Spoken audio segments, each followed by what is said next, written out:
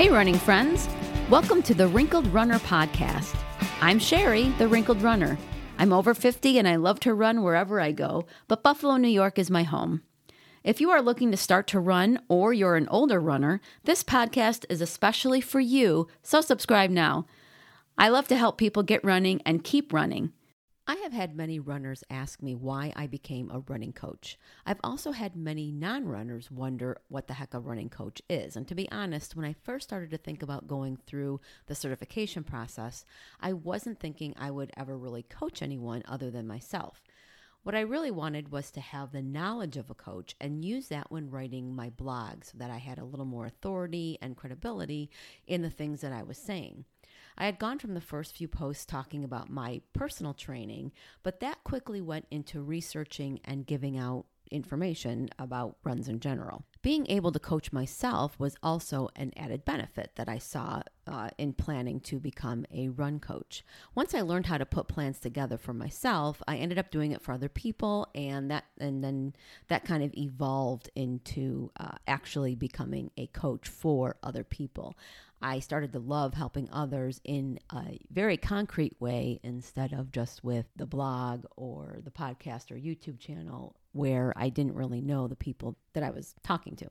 I have my certification through the Roadrunners Club of America. They have 2-day trainings all over the country, usually in a running store or affiliated with a running club, and runners who want to become coaches can pick a city near them if one comes around, or some also travel to the different places where they have that. There's a tab on the Roadrunners Club of America website, and you can research for yourself the coaching certification.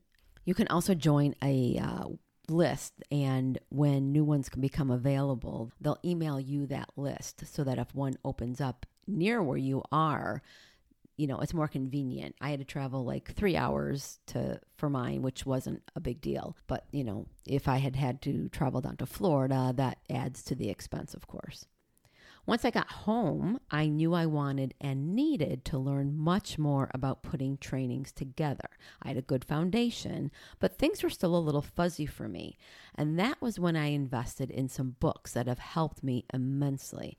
Even if you don't have any aspirations of getting your certification in coaching, the books I'm going to talk about can help you become more knowledgeable about running and can give you a framework if you would like to try and put together some training for yourself.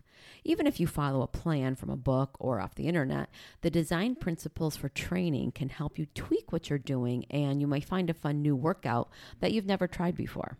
Keep in mind that all these books are by different coaches who have different ways of putting plans together. Often you will find coaches debating the wisdom of one coach over the other, the major ones, and many develop their own philosophies and ideas for how to implement training. You're going to find overlap with all of them, but as you read and learn and start to put some of this knowledge to your own use, you're going to pick and choose the perspectives that apply best to you, and your own convictions will start to emerge. This is one of the reasons why I found coaching so much fun, because it partially kind of aligning yourselves with other coaches and things that you see them doing, and then you develop your own kind of philosophies and the theories that you apply to your own training and the training of other people. So we're going to move on to the books, and I'm going to talk a little bit about some of the books that I have found very useful in putting together trainings. So the first book I read after passing my test was Jack Daniel's Running Formula. This book and the philosophy is the building block for what was covered in the certification process for RRCA. As I started to take notes and absorb the ideas in the book, what was covered in class really came together for me, and I was able to envision putting a plan together. There are formulas for adding in mileage and different kinds of workouts.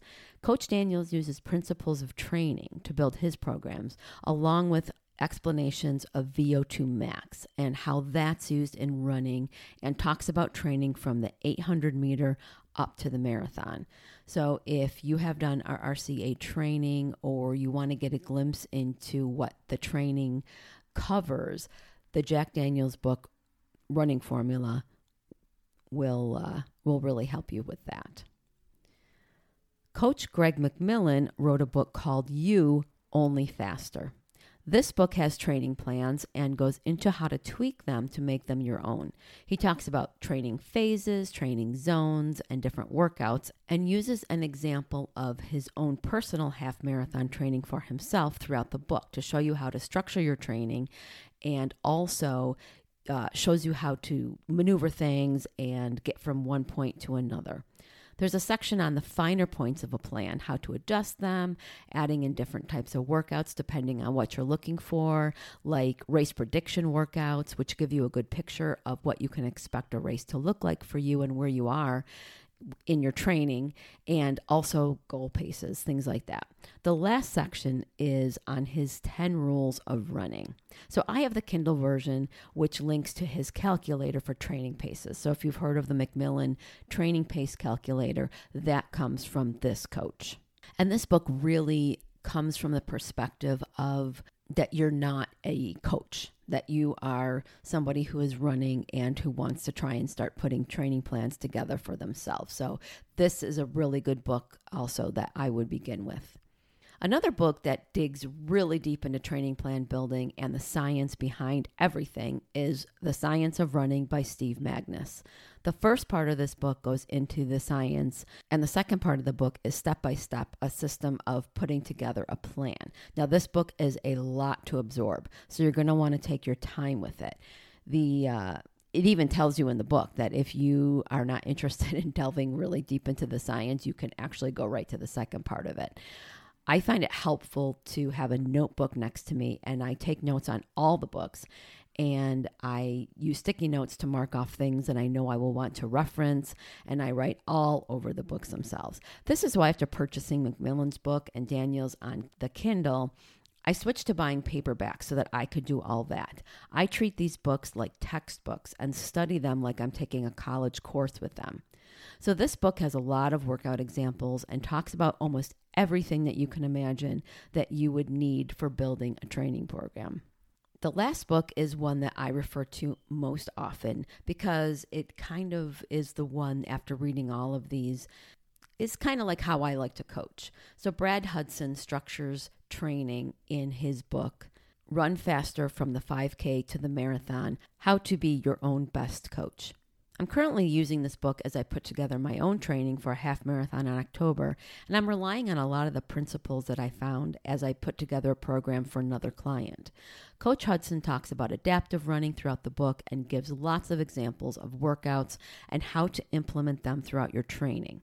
He divides his training cycles into introductory, foundational, and sharpening, and provides his ideas on the hows and whys of each period. So if you are interested in delving into your training a little bit more or learning more about what goes behind running plans, I would encourage you to get one of these books and expand your own knowledge of running. So I ran for over 10 years before actually learning much beyond putting one foot in front of the other.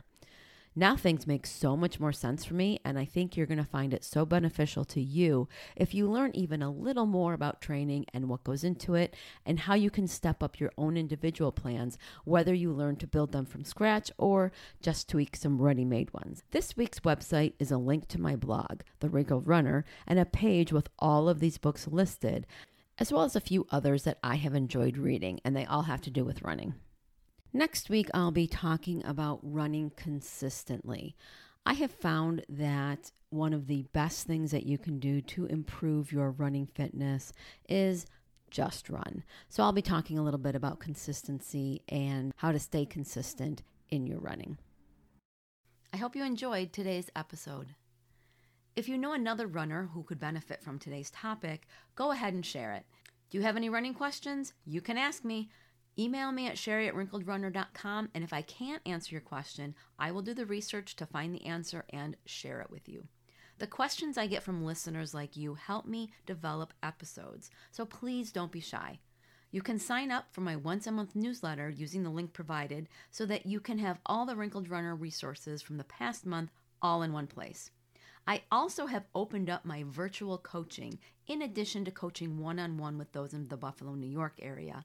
So head to my coaching page on the Wrinkled Runner website, which I will, of course, link to, and check out how we may be able to work together.